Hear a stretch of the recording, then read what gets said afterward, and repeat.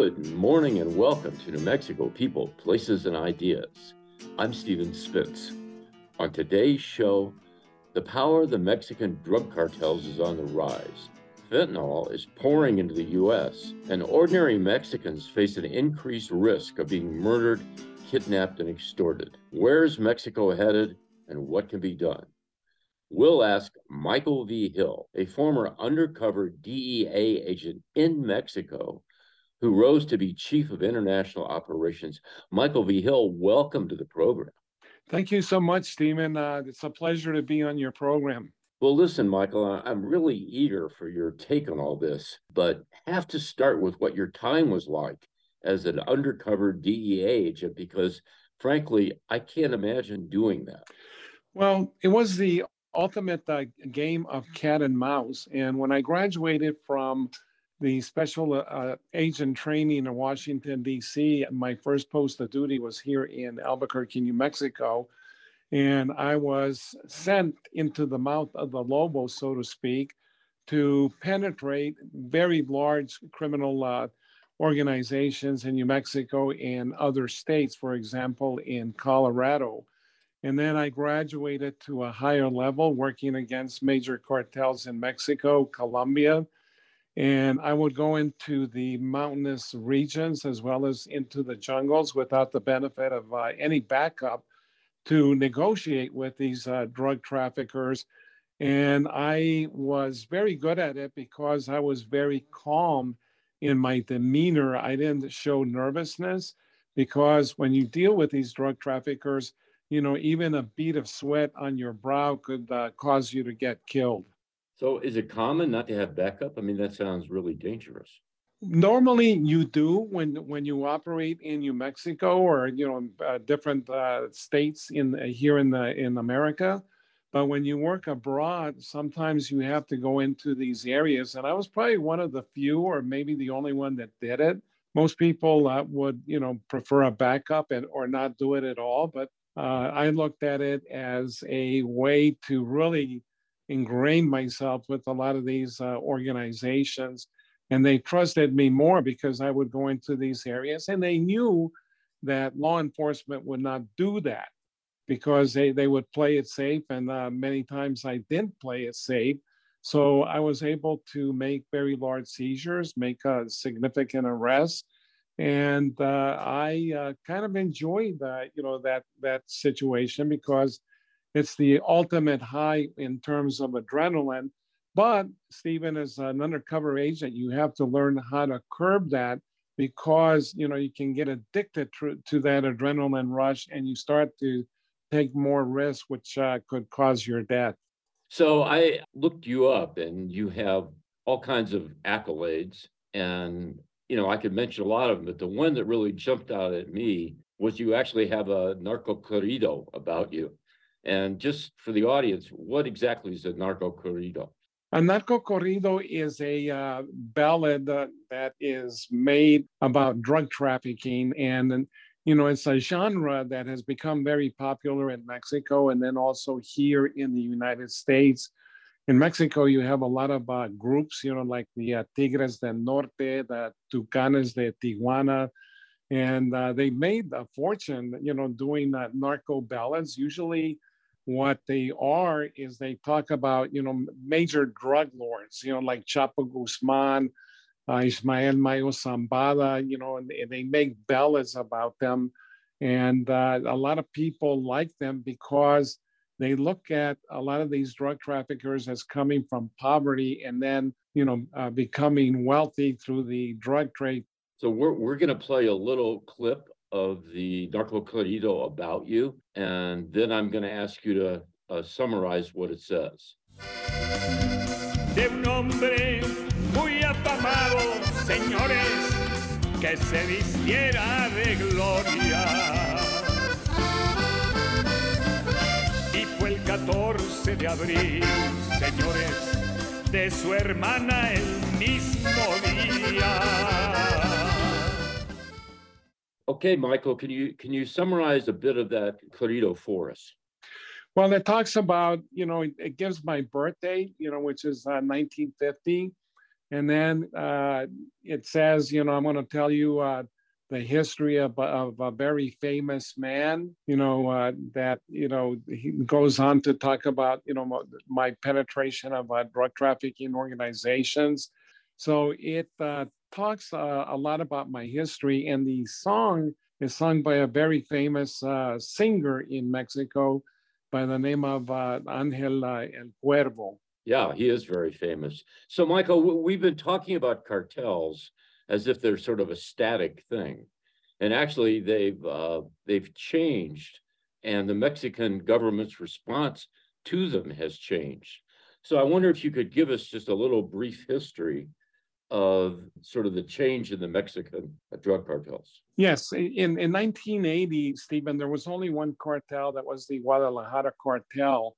And they basically trafficked initially, marijuana and heroin.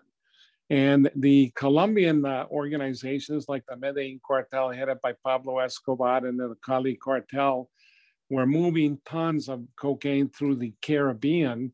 But the U.S. government started to really pound them and make a lot of seizures. So they decided to look at an alternate route, and they looked at Mexico, because the Mexican drug traffickers already had established pipelines coming into the United States.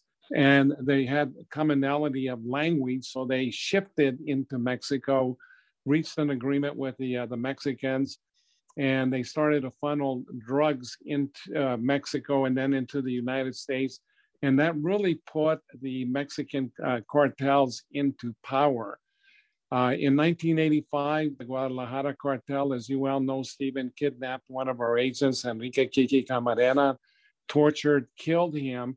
And we started to go after him with vengeance, like an avenging wind. And we captured initially two of the leaders, Ernesto Fonseca Carrillo, Rafael Caro Quintero, and then in 1989, Miguel Angel Felix Gallardo, who was the ultimate leader, and the cartel fractured. And at that time, when they formed the Sinaloa cartel, headed by Chapo Guzman and others, the Tijuana cartel, headed by the Arellano Felix brothers, and then the Juarez cartel, headed by Amado Carrillo Fuentes. So they started to deal now, cocaine, heroin, and marijuana. And then we had the opioid epidemic here in the United States, which started with legitimate pharmaceutical drugs. Then it shifted in 2010 into heroin primarily. And then in 2013, we saw the deadliest drug and one that fueled the greatest crises here in the United States, fentanyl. So the cartel started to move into synthetic drugs, fentanyl, methamphetamine, and they started to import large quantities of precursor chemicals from China through the seaports of Lázaro Cárdenas in Michoacán, Manzanillo in the state of Colima, and then Veracruz in the state of Veracruz. So they mix these things, in, just metal tubs with a shovel or a wooden paddle, and then they tablet it, as though it was, drugs like Percocet, Xanax, or, oxycodone. And then the cartels have also diversified their criminal portfolio, Stephen. Now they're into illegal mining, the theft of lumber. They penetrated the avocado industry, which is a $3.5 billion industry in Mexico. Citrus fruit, which is $3 billion, also like lemons, limes. They penetrated the fishing industry. And then Mexico has 6 petroleum refineries. And what they've done is they've started to steal petroleum to the tune of $1 billion a year from the Pemex pipelines. They also engage in undocumented migrant smuggling. They also, deal with extortion, murder for hire, kidnapping. So that makes them even more resilient to law enforcement efforts. And the 2 primary cartels in Mexico are the Sinaloa cartel. As you well know, Chapo Guzman was arrested and then extradited. He's currently serving a life sentence at the Supermax in Florence, Colorado, and then the Jalisco New Generation Cartel that is headed by Nemesio Ceguera Cervantes. And this guy is a murderous cartel leader that, basically controls a paramilitary group that run around with military grade weapons such as 50 caliber machine guns, and they actually knocked down a Mexican military helicopter with a rocket propelled grenade. Well, thank you for that summary, and I want to come back now and ask you about the Mexican government's response to these changes and evolution in the cartels. But let me first mention that if you've just tuned in, this is New Mexico People, Places, and Ideas. My name is Stephen Spitz, and I'm very pleased to be talking today with a former undercover DEA agent. He was undercover in Mexico, Colombia, other Latin American countries. And he's also the author of many books, including his memoir, Deal. And his name is Michael V. Hill. And Michael, the first big response of the government, as I understand it, was the Calderon administration. And I think that was 2006 to 2012. And what was that response? When Felipe Calderon came in, and you're absolutely right, Stephen, things started to change. And one of the first things that he did is he started to militarize, the anti-drug effort in Mexico. Started to use the Mexican Marines, who have done really a great job. And he initially sent 6,500 soldiers into his home state of Michoacan to combat the drug trafficking organizations. And he started what was called the Kingpin strategy, and that was to go in and basically capture or kill the leaders of the cartels. And he did a good job with that. But what he didn't foresee is that the cartels would fragment. When you knock these guys off, they split apart, right? That's correct. It was like the proverbial Greek hydra that, you cut off a head and two more take its place. So they started to fight for territory. They, became more violent. They started to fight against each other for control of drug routes into the United States and what have you. So that fueled a lot of violence. Meantime, the United States government and Mexico created what they call Plan Merida, which gave them billions of dollars, to buy equipment such as aircraft, helicopters, provide training, and then also for the development of intelligence, if you will. So that caused a lot of deaths in Mexico. Yeah, I read that homicides increased twofold. I mean, the strategy essentially backfired. Well, the strategy somewhat backfired. And the thing is that, all of a sudden we started to see about 35,000 homicides occurring in Mexico. And those were the ones that were being reported because Mexico then became what I would consider to be pockmarked with unmarked cemeteries, where they were conducting massacres. And then you had, like the Zetas that were part of the Gulf Cartel and then broke off when the leader, Ociel Cardenas, was arrested and extradited to the United States. And these guys took violence, Stephen, to a new high level because they started to do beheadings, dismemberments. Gruesome, horrible stuff. Yes, and I remember on one occasion they piled like 40 torsos, just torsos, into a small mountain on the outskirts of one of the Mexican cities. So they became extremely brutal, and it just caused a major problem in Mexico. But now we have López Obrador. And yeah, he changes it completely, right? He says. I mean, he's right. Homicides are at an all-time high level. He's worried about the police and the military being corrupt. And he says, hugs, not bullets. But how did that work out? Well, that worked out even worse because what happened is when he came into the presidency, he said, I'm going to put the military back in the barracks where they belong. And then he took a non-confrontational attitude, which is abrazos y no balazos, hugs, and not gunshots. So that created a worse situation because the cartels then started to operate with greater impunity and with absolutely no respect for the rule of law. And I will tell you this, Stephen, that the Lopez Obrador administration will be the bloodiest. It probably already is, and he has 2 more years to go in his term, which is a 6-year term. So he has created a horrific situation, and he is pretty much an authoritarian president, and he will never change that strategy, and he knows it's not working. I mean, what I read, and this was really why I wanted to do the show. I mean, it's now the case that ordinary Mexicans, like an ordinary small business guy, I mean, he's in danger of being kidnapped. He's in danger of being extorted.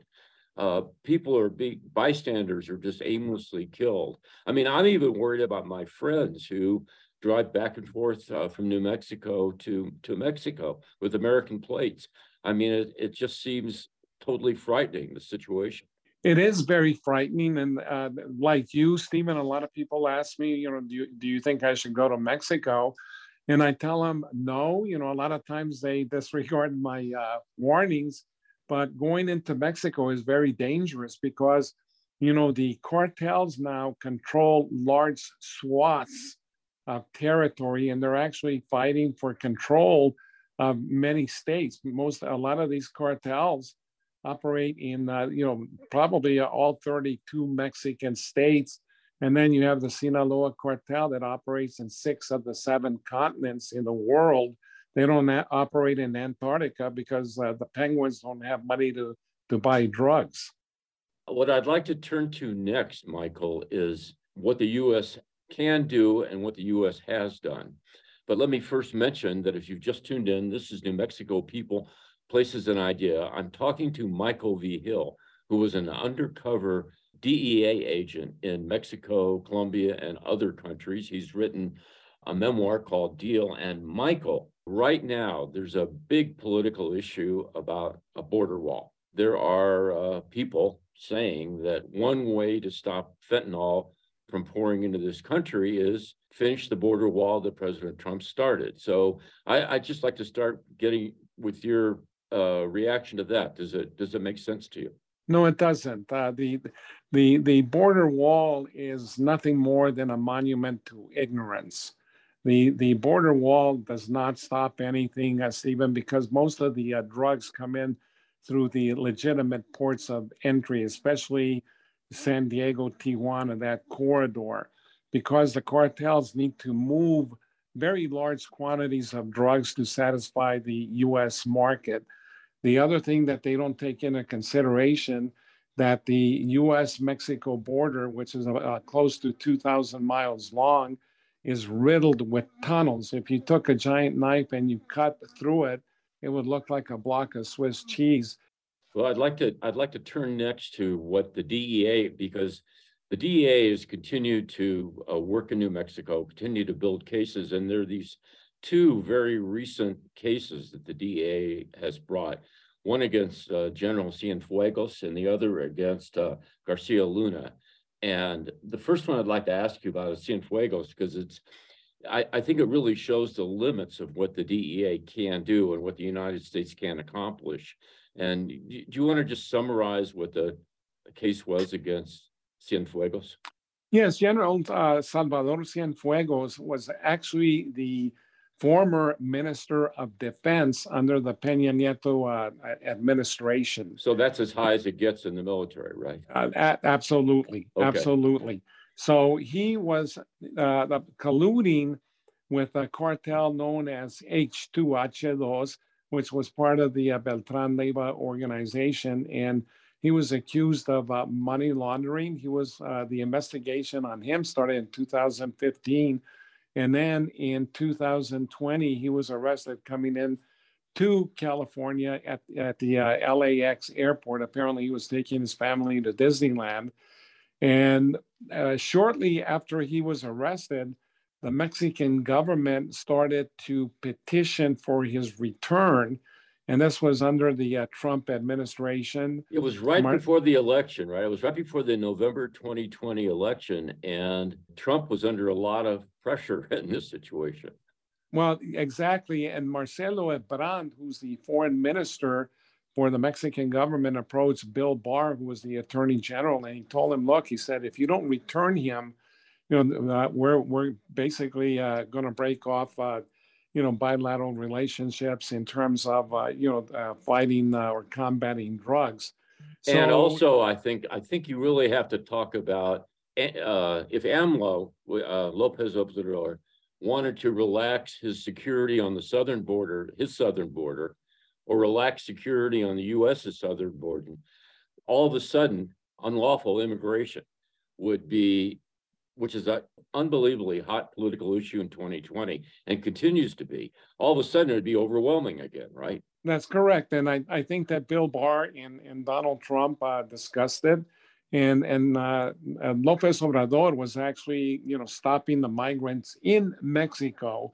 So they actually, more so than anything else, did it as a favor to Lopez Obrador for that specific reason. But I mean, it was transactional, right? It was transactional. You're absolutely right. But still, what happened is Lopez Obrador had heartburn with the DEA, and then he accused us of fabricating the evidence. And when Cienfuegos was returned to Mexico, there was an agreement that Mexico would investigate him and what have you. They didn't do any of the sort, and they just released him. And then what they did is they imposed restrictions on DEA, FBI, and other U.S. Federal agencies that work in Mexico. They took away our diplomatic immunity. They basically restricted our activities to just passing information to the Mexican authorities. And so they have restricted our activities. And right now, we have tremendous limitations in what we can do in Mexico. So I'd like to just briefly talk about the second case, because that's a jury verdict that just came in the Garcia Luna case. And Garcia Luna was, if Cienfuegos was the highest guy in the military, Garcia Luna was the highest guy in the police. He was essentially what we would call head of the FBI. He formed the federal police, and he's just been convicted of criminal enterprises while he was doing this. But in this case, he was favoring the exact opposite cartels. He was favoring Sinaloa and going after Sinaloa's opponents, the opposite of what Cienfuegos was doing. So what do you make of that verdict? Well, the thing is that I looked at the case against Genaro Garcia Luna, and I worked with him when he was head of the Federal Investigative Agency under the Vicente Fox administration, later became the secretary, a cabinet level secretary in charge of public security. And like you said, he was the head under Calderon, right? He was under Felipe Calderon from 2006 to 2012. And he was accused of multiple charges, but the most severe one was continuing criminal enterprise, which carries a minimum sentence of 20 years and a maximum sentence of life imprisonment. I looked at the evidence that was presented, and it was very eclectic in nature because primarily what the prosecution presented were a lot of drug traffickers, and a lot of what they said, really put my antenna up because it didn't make any sense. They had him meeting with traffickers in public places, receiving millions of dollars in public places. And that didn't make any sense because he could have used subordinates because he was very well known throughout Mexico at that time. And then he was meeting with very well-known traffickers in public places. So there were things there, and I didn't see any cooperation, in terms of, text messages, email messages, audio, video, photographs, any of that. And the traffickers, it was all independent. There was not two of them that said, yes, I was there and I saw this. So I looked at the evidence as pretty much being very weak. So listen, I saw that too in the reporting on this case, that they thought it was a very arguable case. On the other hand, I also read that a lot of people thought Garcia Luna was dirty for a long time, and he apparently somehow acquired millions of dollars in assets while being a public servant. But even so, in the trial, they didn't present a financial analysis. Okay, well, this is what money he was making, and these are the assets that he controlled. There was none of that. And the other thing, I worked in Mexico probably longer than any U.S. agent, a total of 13 years, and then 4 years along the Mexico-U.S. border. And in Mexico, one of the things that I always said, the first few years that I worked there, is that if they put Jesus Christ in charge of a federal law enforcement agency in Mexico, people would come out of the woodwork and have him tied or linked to every cartel in Mexico. I want to circle back to where I started. Where is Mexico headed, and what can we do? And just from what you've said, it seems to me that as long as there's high demand for drugs in the United States and high profits to be made from those drugs, and as long as there are low socioeconomic conditions in Mexico, the U.S. is going to have a drug problem, and Mexico is going to be supplying them. And I don't really know if we can expect much change in that. Well, in terms of Mexico, Stephen, I don't think that the U.S. is going to be able to do a lot of that. I know that they developed a bicentennial agreement, but that doesn't really have a lot of teeth. And I think that as long as López Obrador is there, and he still has 2 more years to go, it's not going to change. He does not really want to work with the U.S. government in terms of combating drug trafficking. And until we curb our demand for these illegal drugs, if it's not Mexico, if it's not Colombia, it's going to be somebody else. So we really have to key on demand reduction. And I am a major proponent that we incorporate this into our school's curriculum so that we start educating our children at a very early age. And then also treatment. We have about 2 million citizens in the United States that are addicted to drugs. And unfortunately, we don't have the resources to treat them. We need to have treatment centers, many more treatment centers that can be used by everybody, not just the people that have money for private treatment.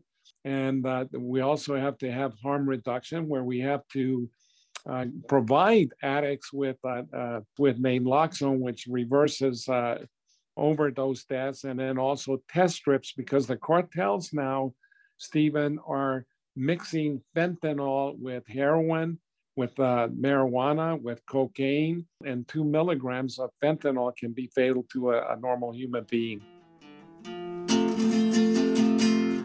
We are going to have to leave it there. I would like to thank today's guest, Michael V. Hill. He was an undercover DEA agent in Mexico and rose to be head of international operations for the DEA. Thanks also to my producers, Gus Tafoya and Tristan Klum. The executive producer of this show is Lynn Chevecki, and my name is Stephen Spitz. You've been listening to New Mexico People, Places, and Ideas on KUNM.